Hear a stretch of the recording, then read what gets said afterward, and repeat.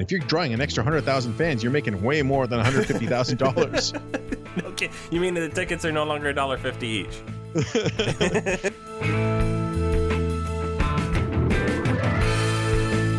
If you had held your breath until Jose Bautista signed the contract, you would be stone dead.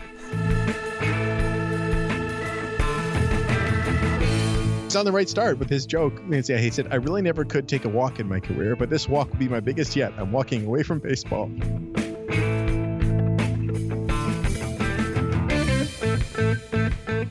And welcome to Artificial Turf Wars, episode number 42 of all the Blue Jays podcasts available on iTunes. This is the one with us on it. I am your host, Greg Wisniewski, and I am joined tonight by Josh Howsam. Josh, how you doing? I'm good. You? Good. Because we waited long enough that we actually have things to talk about. Oh, the offseason. We got Jose Bautista. We got rumors about Andrew McCutchen. We got arbitration figures exchanged and arbitration settled and money and this and that. We have, as we record this, the Hall of Fame inductions were announced, including Tim Raines, the much-deserving Tim Raines. We have a bunch of listener questions. Thanks, folks. We'll get to all those, I hope.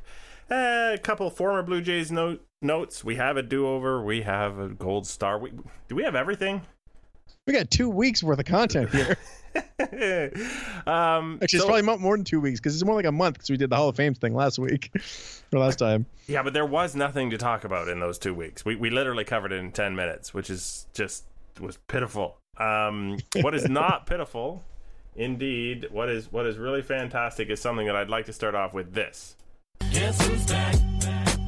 Back again. Shady's back. Tell a friend. Guess who's back? Guess who's back? Guess who's back? Guess who's back? All right, who is back but Jose Bautista? Now formerly known as Shady. Oh, it's awesome. Shady awesome. Tista. I don't know. Whatever works. This, of course, makes us very, very happy around here because it made so much bloody sense. Made sense like a month ago. Yeah, I think we talked about it a month ago on the podcast. It's like, his market seems to be falling. Jays need an outfielder. But it happened. He's here. And so rarely does the logical thing happen in baseball. So many weird things happen, and there's so many pieces in play that it seems to me exceedingly rare that the thing you expect to happen actually happens, or the thing you think should happen actually happens. Because there's just like 800 players in Major League Baseball. Not all of them are on the move, but it's like, how many times have we heard about a trade and we're scrambling to look up two of the guys out of the five in the trade? Who is this guy? Where'd he come from? Well, again, fairness, Greg, that's for you if just the headline players coming from the National League. True. Absolutely true. Unless they play for the Dodgers, in which case, hey, I'm good that way. All right, throw the numbers at me. Hit me with the digits. Jose Bautista. Okay, so it's actually a weird contract that he signed. Yeah, we were predicting that. Yeah, no, we were not. So it's a 1-year guaranteed deal for $18 million. But then there's a mutual option for $17 million with $500,000 buyout. And then on top of that, if the mutual option is picked up, there is a vesting option for $20 million for a third year that vests if he plays 300 games between 2017 and 2018. Now, to clarify, I know this sounds like a dumb question, but mutual option is either of them can pick it up or both of them have to pick it up? Both of them have to. So if either one of them declines it, he becomes a free agent. Which is, of course, our most likely scenario, especially since it only costs the Jays $500,000 to decline if they have any suspicions. Right. Not much of a poison pill. No, exactly. So if Bautista has a great year, he's going to decline it because he can go out and get a longer-term deal in free agency. If he doesn't, the Blue Jays will decline it. The only time you really see mutual options picked up is if the buyout is huge and the player's value comes somewhere between the contract number and the contract number minus the buyout number. Right, because that's the disincentive that the team has is they're going to pay so many $1 million anyway. They might as well pay him the whole thing and get some value out of him and not have to go hunting around for someone who's going to overperform. Right, exactly. And but that's not the case here because it's $500,000. And the other way that he would potentially pick this up is if those vesting options were, play 200 games, something he's easily going to reach, which could make it a 2-year, $37 million vesting option, essentially. But at 300 games at ages 36 and 37, that ain't going to happen. No, it literally means he can miss 12 games a year. I haven't even looked it up. When was the last time Jose Bautista played 150 games in back-to-back years? Was it 2010, 2011? No, it was actually 2014 and 2015. Really? He played 150 plus in 2015? He did. Yeah, it was surprising. But then last year was 120 or so. It was. It's really, really not likely to happen.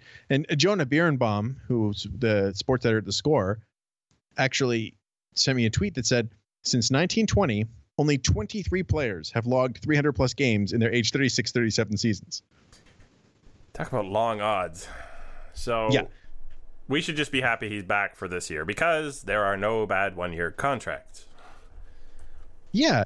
And, he fits in obviously perfectly, slots right back in the middle of the order. He's not, the great defender that he once was, or he was never a great defender, but he's a bad defender now. I was going to say, when was the great defender portion of his career? I remember the passable defender portion. So, who knows? I mean, but John Gibbons on the radio was saying that he's their right fielder, but I could definitely see him spending some time in left, some time at first. So I did find in my travels a Jose Bautista hater. This was not on the internet. This was in real life, which I brought up the Blue Jays. But I forget what was. Someone was going through old tickets they had or something, and they are not a Bautista fan. I did not understand that these people dislike Jose, some of them, as much as we like him. Oh yeah, I mean he's one of the most polarizing players I've ever seen. At least in Toronto. I mean, guys like Barry Bonds and them, they had their haters for different reasons, but Bautista gets so much vitriol. Even just so our site actually broke the news of his re-signing, which is rare for us, but very cool. And the replies in the Twitter account were not nice, some of them. So here's an interesting couple of things that this person said. And I know I've heard them, versions of them expressed online, but I thought interesting to hear. Number one was, they couldn't find a place for his bat in the lineup last year. That's how bad he was. So much so that he was batting leadoff. Yeah. Now, couldn't find a place for him. He was always batting 1, 3, or 4. I didn't know how to explain to the person that when you can't find a place for a person, you want to give them less plate appearances, and therefore you keep shoving them down in the lineup until they don't show up as often, as opposed to the opposite, which is what happened to Jose Bautista, because those 3 positions indicate he's one of the best 2 hitters on the team as far as the team is concerned, and that he has a particular set of skills batting leadoff that nobody else on the team had at that point. So yeah. I didn't know what to say to that. I didn't know how to explain baseball to that person. So that's one. Then number 2, which I thought they said to me, well, his attitude and he's such a poor teammate. He's really holding this team back. And I said, well, they did do pretty okay by getting to the ALCS the last 2 years. And this person's response was instantly, well, they didn't go all the way. And that was Jose Bautista's fault. So every team except the Cleveland, the Cubs, the Royals, and the Mets have players holding them back. Well, their attitude. Yeah, they're bad teams. Unless you're in the World Series, you've achieved nothing. I don't. Yeah, so we didn't talk much about baseball after that. No, I would imagine even though not. It was something we had in common. So in case you're looking for at least one insight into the mind of the Jose Bautista hater, there it is. I'm sorry, but now that you're wrong. You're wrong because you got one more year left, and other than some of Carlos Delgado's rather obscene numbers, Jose Bautista is by many, many measures already the greatest Blue Jay of all time. All he has to have is a Jose Bautista season, and he'll pretty much cement himself in that place for another, 20 years? Oh, yeah. And here's the funny thing, too. You mentioned the Jose Bautista season. If he has one of those, the Jays are like a 1-year deal for a guy putting up numbers like that? You're kidding me. But, I mean, last year, people have this perception that he was bad. He was just not Jose Bautista good. I mean, he's still at a 366 on base percentage and a 452 slugging. Yeah. which most people would take from their right fielder. Most teams. And after he returned from the second disabled list stint, his on-base percentage was over 400. I mean, that's really good. It's incredible that I understand he comes off like a bit of a baby sometimes, and I know he pouts a lot, but the reason he's pouting is usually because he knows how good he actually is and feels like somebody's in his way. I don't know. I'm sure he actually blames himself sometimes, but he's not going to say that to the media. No, but anyway, it's awesome that he's back, and we're very, very happy about it. Indeed. But before we move on, I do want to touch on the other aspect of his contract, which a lot of people got very confused at. So in addition to the options and the buyouts and all the weird stuff going on there, Bautista also has attendance bonuses in his contract. I can't remember if we talked about this when we talked about Edwin Encarnacion with Cleveland. Yes. I don't think we mentioned it, but it has come up that if Cleveland pulls X number of fans, he gets a little bonus. And Bautista has something very similar. For every 100,000 fans from 3.5 million to 4 million, Bautista gets $150,000. I do believe the last time the Jays pulled 4 million was 1993, or maybe 95. I don't know if there was some tail off. Obviously, and with the capacity of the stadium now, they'd have to sell out every single box in every seat, and they would just barely squeak to 4 million. Technically, at 48,000 capacity, you can't get there. But what's interesting about contracts like this, and people, they don't get it. So the Jays drew 3.39 million fans last year. Mm-hmm. And the reason contracts like this work for teams like the Blue Jays and like Cleveland, and if you're a team that's up against some sort of payroll figure, and you want to bring back sign a guy that's contract has fallen a little bit, you can throw in these clauses because it's basically saying, look, we want to pay you more, but we can't. But if we draw these fans, we can pay you, and therefore we will make sure you get it. And it literally pays for itself. Right, exactly. So, it's an incentive for the player in the sense that it's like, okay, I can earn more money if they get it because they just don't have it right now. But for the team, it's a no-lose situation. If you're drawing an extra 100,000 fans, you're making way more than $150,000. Okay, you mean the tickets are no longer $1.50 each? So it's a win-win. As I recall, it was a little more than $1.50 last time I purchased a ticket. Yeah, but that's the thinking behind it. It's not this idea that Bautista or Encarnacion or whomever is going to bring in more fans. No, which is how often people portray it. It's like, if they sign this guy, the more people are going to come. No, it's just if more people come, this guy, we can pay him more what we think he's worth. Indeed. Speaking of outfielders and bringing people in, bringing Andrew McCutchen in keeps popping up. Like, I thought this was dead and buried a month ago, and then it came back. Yeah, I mean, there's a rumor that popped up a few days ago that apparently they tried really hard to get Andrew McCutchen and Tony Watson, who's their left-handed closer, almost right before when they got Bautista. Basically, that they found out they couldn't get him, so they circled back. The rumor was crazy. It was like they're giving up Biagini, Tellez, Vlad Jr., Sean Reed Foley, and Harold Ramirez, who they actually got from the Pirates. Wow, that's the one that really makes sense, because obviously the Pirates know exactly what they had in the Harold Ramirez department. I'm always suspicious about rumors that throw around like 6 or 7 names and then get pulled right back off the table. Like, no, the rumors that the Pirates turned it down, and I can actually understand why they would. If I was the Pirates, I wouldn't take that deal either, based on what we know of them. I mean, they had an offer of Lucas Giolito and Victor Robles and another player, and they turned that down. Well, that's better than that Jays package. Mm-hmm. Yeah. It sounds like they really wanted stars, and they were also giving up Tony Watson, who has a ton of value too. The surprising aspect is the Jays apparently offering that based on everything we think we know about their front office. Which is apparently that the front office does value prospects and has been trying to reorient themselves to have some on hand from the Anthopoulos period where prospects were to be set on fire and set free. Which, I'm not too upset with that way of thinking, but I don't know. I mean, I don't know how true that specific rumor is. You never really know who was offered for what. But the fact that they're going after Andrew McCutchen, which has come from multiple sources now, and that they want a guy like Tony Watson who's not going to come cheat, it shows they are at least having some willingness to trade from the farm to fill his major league roster. And then, of course, the issue comes that Kutch is not going to get any cheaper going forward. And we keep talking about payroll, which is my way of segueing into arbitration as well. So Smooth. We talked to Shai Davidi, and we talked about his guesstimate of $165 million for this coming season. Or was it 160 from Shai? He had 160, and Rick Westhead said 165.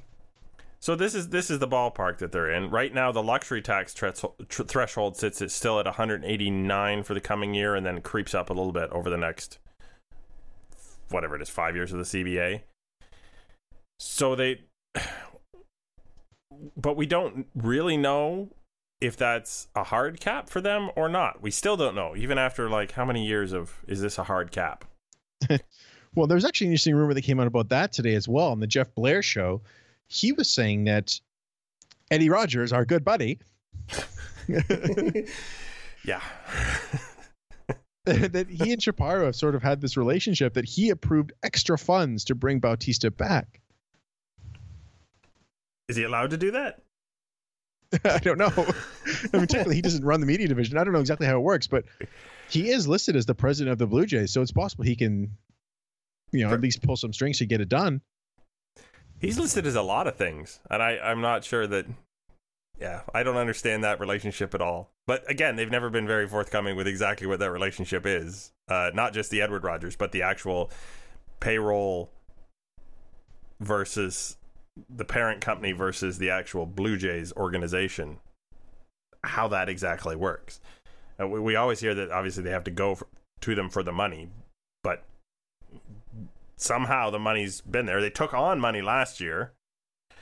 So did you have what the Jays are sitting at right now before arbitration? Or sorry, after, I guess, everybody but Marcus Stroman in arbitration? Yeah, I do. They're well, and with the Bautista contract, they're at around 155 million. By the way, just a note from earlier, the luxury tax is going to 195 this year. Okay. Yeah, not that the Jays are going to get there, but yeah, they're at about 155 million dollars. And they have exchanged. Okay, so they settled arbitration with Darwin Barney for $2.89-ish million, which I don't get that one. It just doesn't make. He has a particular set of skills. I don't know that's even the same true. ones as Ryan Goins, who makes the league minimum. I think Darwin Barney can out-hit Ryan Goins. I do too. But if it's your backup infielder and you're stretched for budget money, why pay the extra $2 million? I thought that was as good explanation as you're going to get out of the team. What was the other one? There were two more. Aaron Loop Yes. for $1.125 million, which is it's nothing. I mean, he's not even a raise from his deal last year, really, because he was in the minors all season. And the other one, which was confusing to me, well, to some level, Ezekiel Carrera for $1.16 million. Who, is Ezekiel Carrera on this team if they sign another outfielder? He shouldn't be. There's no room for him if they sign another outfielder. That's what I'm thinking. Like you already have Upton to do his same job, right? Everything that Ezekiel Carrera can do, Justin Upton. Well, yeah, definitely Justin. Whoops. Melvin Upton can do better. Just call him the Beach. Just confuse everybody. By the end of the year, we're going to have people convinced that there are 3 Upton brothers in the league right now. So you give Ezekiel Carrera $1 million to hang around and possibly not even take spring training with the team. That's yeah. I mean, if they get another outfielder, there's just no. Even if they don't get another outfielder, there's no room for Ezekiel Carrera on the team. He can't do anything that Upton can't do. You could send Justin smoke packing and keep him around. Good luck with that one. You know what? It occurs to me, I did not tee this up, but I better squeeze it in here somewhere. The World Baseball Classic is this year. Russell Martin, shortstop. That's the talk about your things coming out of nowhere. We're still in the middle of arbitration discussion.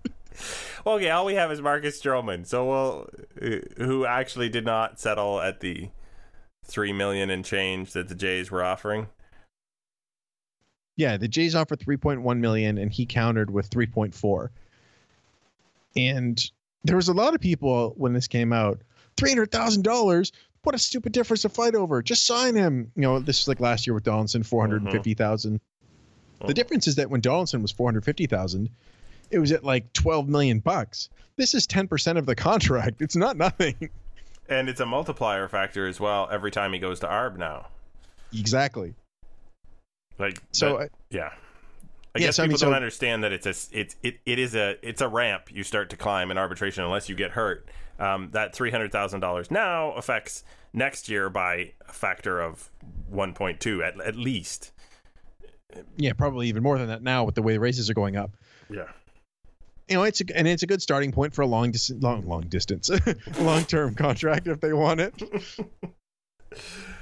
Yeah, which is always a possibility. They could be buying something out with Stroman, whether ARB years or more. It depends on what Stroman's agent is up to. His agent, of course, is not Scott Boras.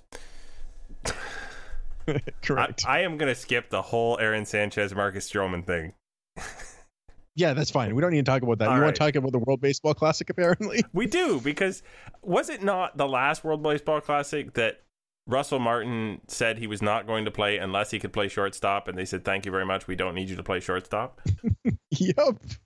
And now it's like, oh my God, we're so lucky to have Russell Martin want to play shortstop for us. Did anything happen other than him getting 4 years older? Yeah, probably that they said he wouldn't be allowed to play if he had a catch. This Canadian team is going to be something else. Hey, Eric Gagne and Ryan Dempster are coming back. To coach? To play. Oh. Are they going to let Ernie Witt catch instead of coach this time? Is that going to be the thing? Oh. Joey Votto said thanks, but I gotta work on actual baseball. Yeah, but Freddie Freeman's going to play. Which is just weird. Because his mom's Canadian? Is that what it was? Both of his parents are Canadian. Oh, okay. Well, but he's a free man. He can play anywhere he wants. Oh. All right, I'll get out of here. Hall of Fame. The Hall of Fame came down, and our pre-filled Tim Raines ballots worked out. Yay. Yay. As did Jeff Bagwell's and Ivan Pudge Rodriguez. Yeah, the Pudge one was interesting. He just got in 76% of the vote. But it's his first kick at the can, so I understand that some guys just don't ever vote for a guy on his first ballot unless he's Ken Griffey Jr. 3 people, maybe. Yeah, but three. It's good that he got in because it's just one fewer name on the ballot for next year, which is going to be crowded again. Hoffman missed by 1%, which sucks for him. Vlad Guerrero was 3.8% or 3.3% shy. I am not per se a Trevor Hoffman fan. I never really watched baseball when he was at his peak. So it's not like he really stands out for me. But at the same time, any guy who gets onto the ballot and gets up to the 70% marker or anywhere in that and just misses, I'm just heartbroken for him, because knowing you could be a Hall of Famer if maybe you had done something somewhere. I don't know. That would just be too tough for me. Yeah. He will be. Yes, but he's going to wait another year. Both get in next year. Yep. But it's just so annoying. If both those guys had been able to get in, it would have cleaned up votes for guys like Larry Walker, Mike Mussina, whomever that deserve to be in, that people aren't voting because they have them 11 or 12 or 13 on their ballot of all lock Hall of Famers. Yeah, and then you're going to add Chipper Jones. You said Scott Rowland, and there's another first ballot guy coming on next year. Jim Thome. So those guys, Andrew Jones. Yeah, those guys. And Omar Vizquel get to move up from 12th if you put Chipper Jones on the. If you put 3 more guys to replace the 3 who just got inducted. It's not getting any worse, I guess, but it's also not getting any better. Right. Because of the dumb rules. The 10-person limit is just dumb.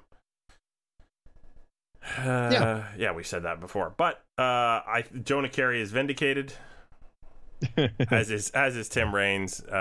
So long overdue. So I'm playing around with the idea of actually going to Cooperstown this summer. I've never made the trip. I think it's worth Book your making. hotel 6 months ago. Yeah, I was going to say, I'm not making it on Hall of Fame weekend. Oh. I'm not crazy.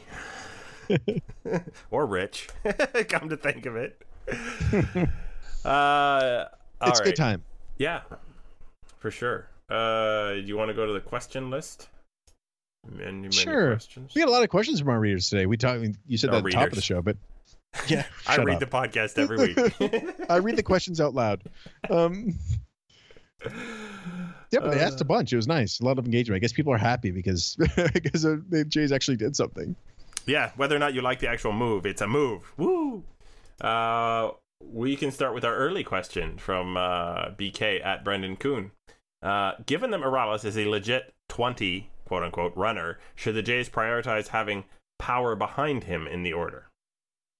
Yeah, for those unclear, 20 runners on the 20 to 80 scouting scale, which basically means he's as slow as dirt. That's official parlance. Wow, it's like he's dragging one of those rakes behind him around the infield, like they do in the third inning. That's yeah, it's beautiful. It's an interesting thought. Yeah, so whoever drives him is going to drive him forward with an extra base hit. Yeah, or with a home run. Because you don't want someone quick behind him. Because this is whole clogging, but the bases concept, right? They hit the ball into the gap. They're not going to be able to get as many bases because they got to run behind this guy.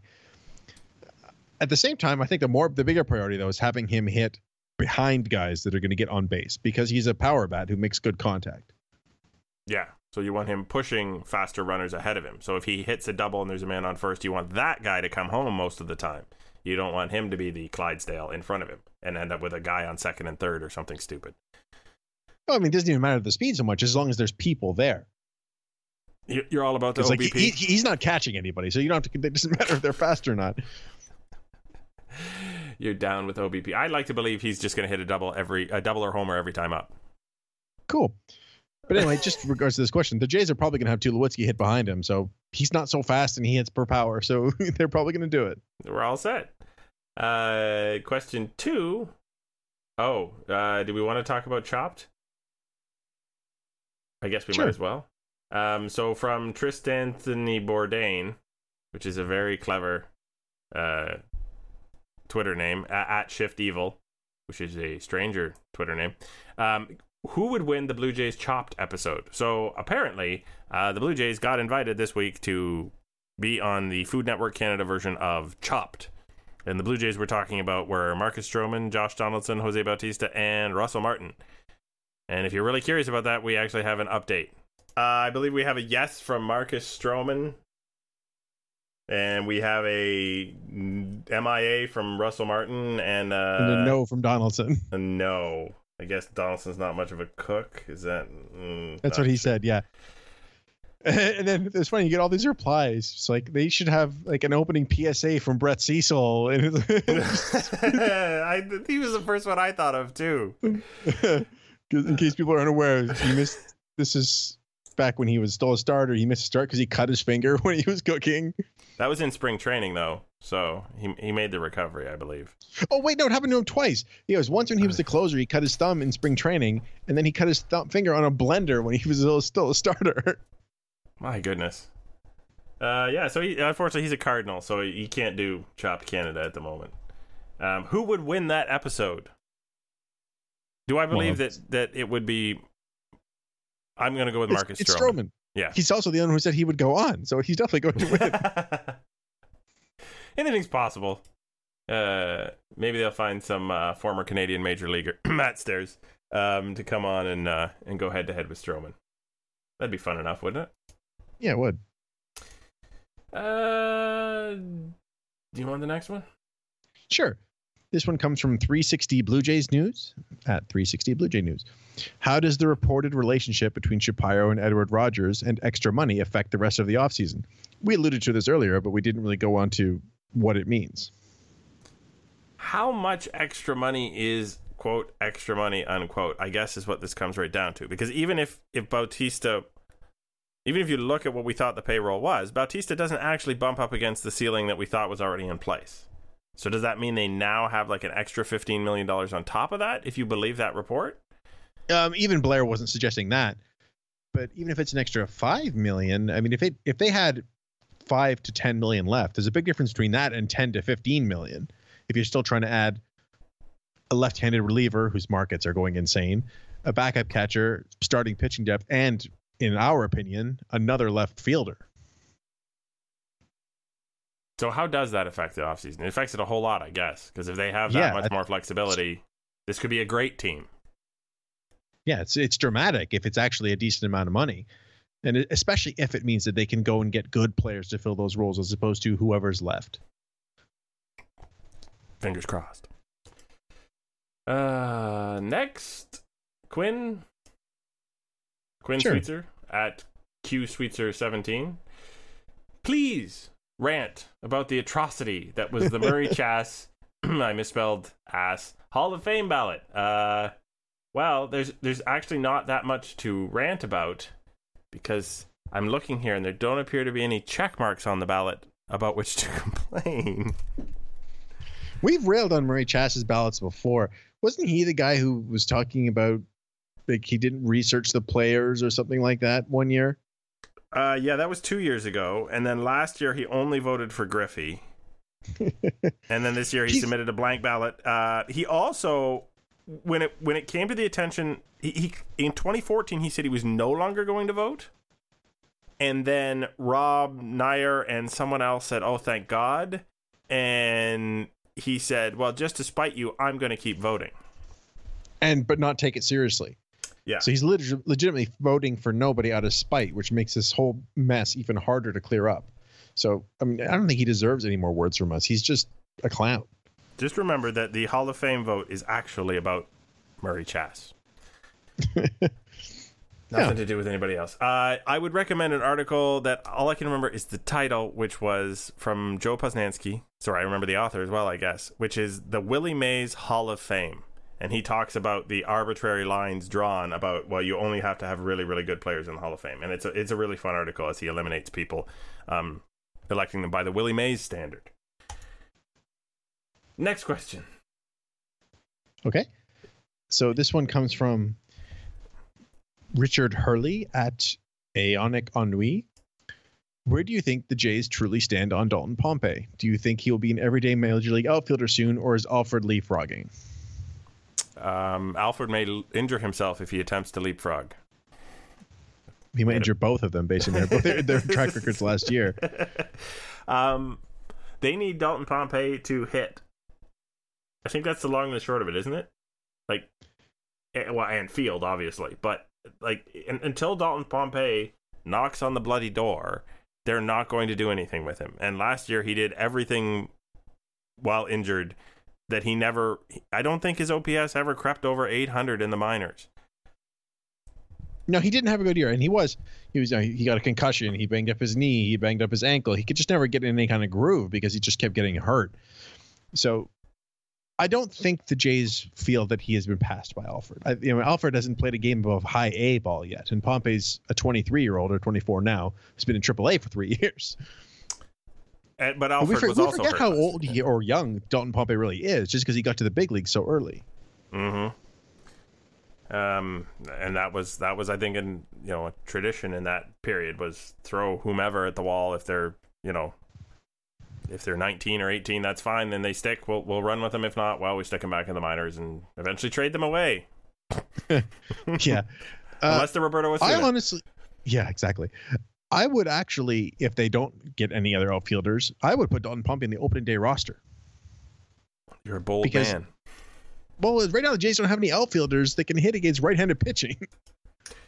It's just a small other detail, than Bautista. isn't it? Yeah, well, yes, other than Bautista. Yeah. I mean, again, that's gonna. I think I would want to see how he did in spring training first. Well, yeah, if he looks completely lost, you can't do it. But if he hits even a little bit, like it looks like a guy who can play to something close to his 50th percentile projection. I mean, basically his floor against right-handed pitching is Ezekiel Carrera. Should we title the podcast "Let's Slag on Ezekiel Carrera"? No, Zeke is fine. He's a decent fourth outfielder. It's just he doesn't fit on this roster because of what he does.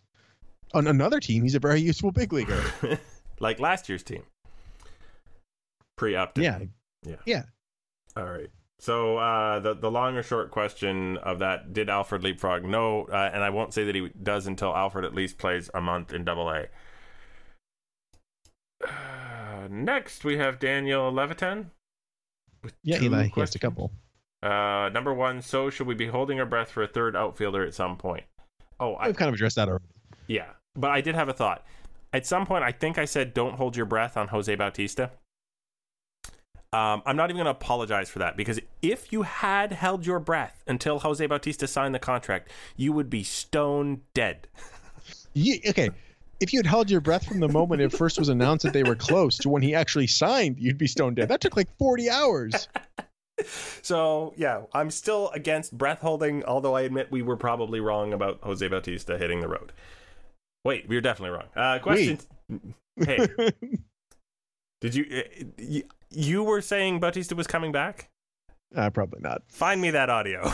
We'll play it next week. Question 2. Want to know why Vladdy gets more votes than Walker in the Hall of Fame debate? Don't think he's undeserving, but Larry Walker beats him in most categories. We alluded to that in the Hall of Fame episode, did we not? Yeah, we talked about that briefly with, I think it was Sam Mellinger that discussed that specifically. I think it's basically it's pretty simple. There's this Coors effect concept with Larry Walker, and he just kept getting injured.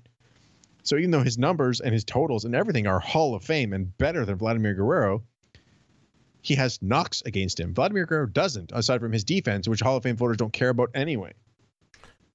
The other factor that I've sort of seen mentioned is Vlad did very dramatic things because he was a bad ball hitter, because he had a cannon of an arm.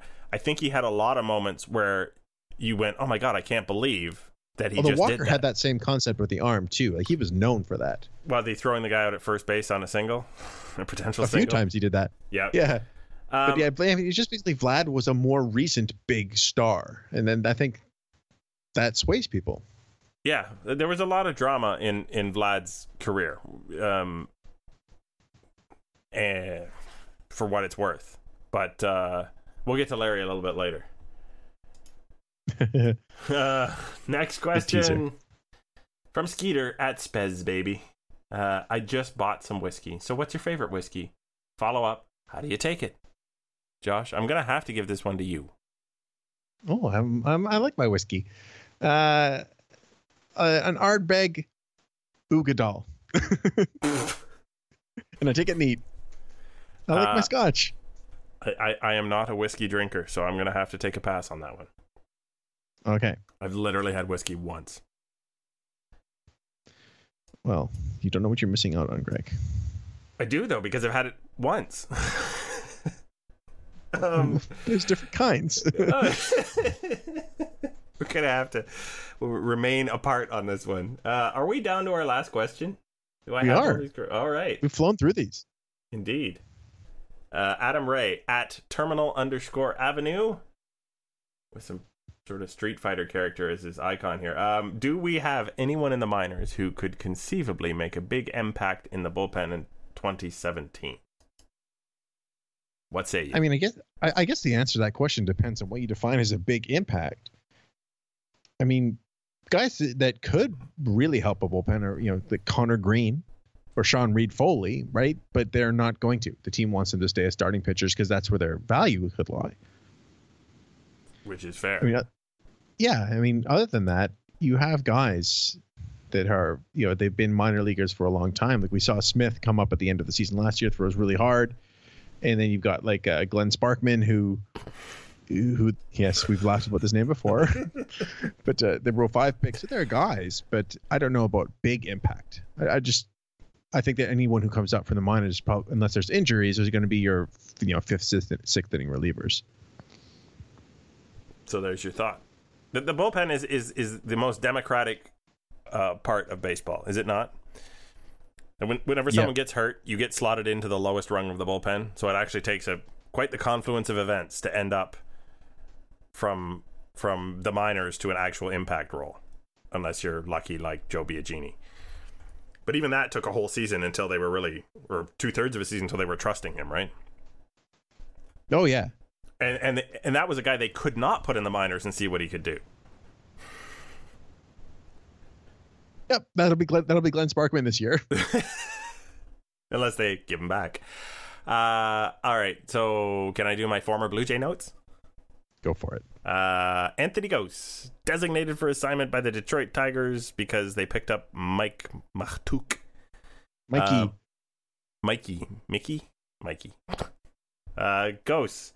Gose traded for Devin Travis. Devin Travis is a player not without his flaws, but I'm going to have to go with Blue Jays won the trade. I don't think you're going to find much disagreement on that one. And then Blue Jays opening or debut legend JP Arancibia has retired. Yeah, and it was very funny the way he started it off. It's like, I've never been able to take a walk. I didn't see Poking it. fun at himself. So now he is taking a walk. Yeah. So, yeah, JP was a guy who started his very best day in the major leagues was his first day in the major leagues, which is sort of sad. His first day in the major leagues was better than most people's best days in the major leagues. Yes. Yeah, absolutely. I mean, it was a fantastic first day, but it was almost like, if he had quit then, he would have left us with an incredible sense of promise. And instead, he left us with the idea that the catcher of the future is never the catcher of the future. Yeah, I mean, the Jays have seen a few of those. But I do hope he does have some fun in his post-playing career. He's made a couple dollars. He's well, I mean, he's on the right start with his joke. He said, "I really never could take a walk in my career, but this walk will be my biggest yet. I'm walking away from baseball." Wow. Yeah. So good luck and goodbye. You had a do-over, I think. I did have a do-over. So we talked about one of these blank ballots a minute ago with Murray Chass. Well, he wasn't the only one that was sent in. There was a man who writes for the Cleveland Plain or something like that. I can't even remember what it's called. It's Cleveland.com. Named Bill Livingston, the Plain Dealer. That's it. He wrote a whole long piece about the problems with the steroids and the Hall of Fame not helping decisions and MLB not helping. And then he said at the end, until they decide what to do about the stain on the game, I abstain. He wrote this all in a nice letter and sent it along a signed blank ballot. That's not an abstention. That's a vote.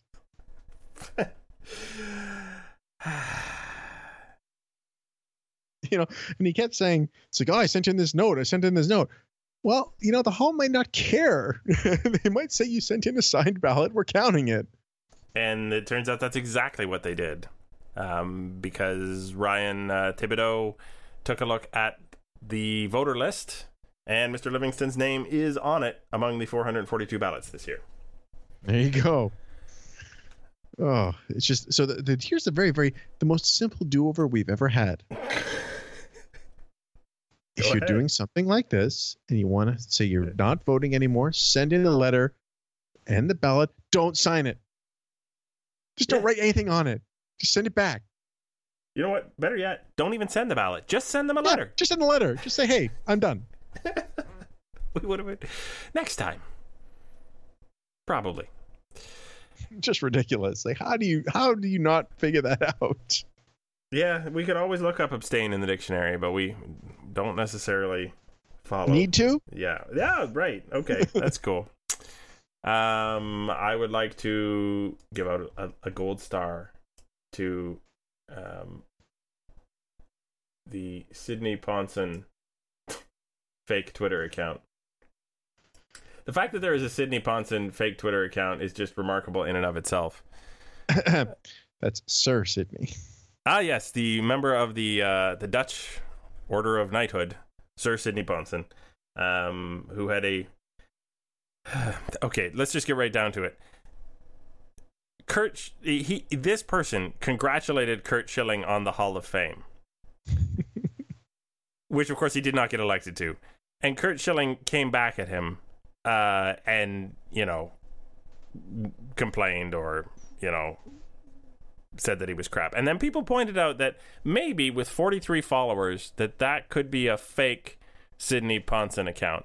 Then Curt Schilling insisted it was really him. And then someone pointed out that even in the Twitter bio, it says it's a fake account. And Schilling still insisted that he was arguing with the real Sidney Ponson. Saying it is him, no debate. Yeah, I know how dumb this guy is. I'm not debating about it. I don't think there really is a debate, because when someone says, hey, I'm not this person, that pretty much clears up the debate. Especially when it's a crappy former pitcher who would actually go by Sir Sidney Ponson. Like, there's some ego there. That guy's not going to go pretending he's a fake account. This man punched a judge once. Yeah, on a beach. There's a sentence. How many times has that sentence been uttered on this podcast? He punched a judge on a beach. Not enough, Greg. Not enough.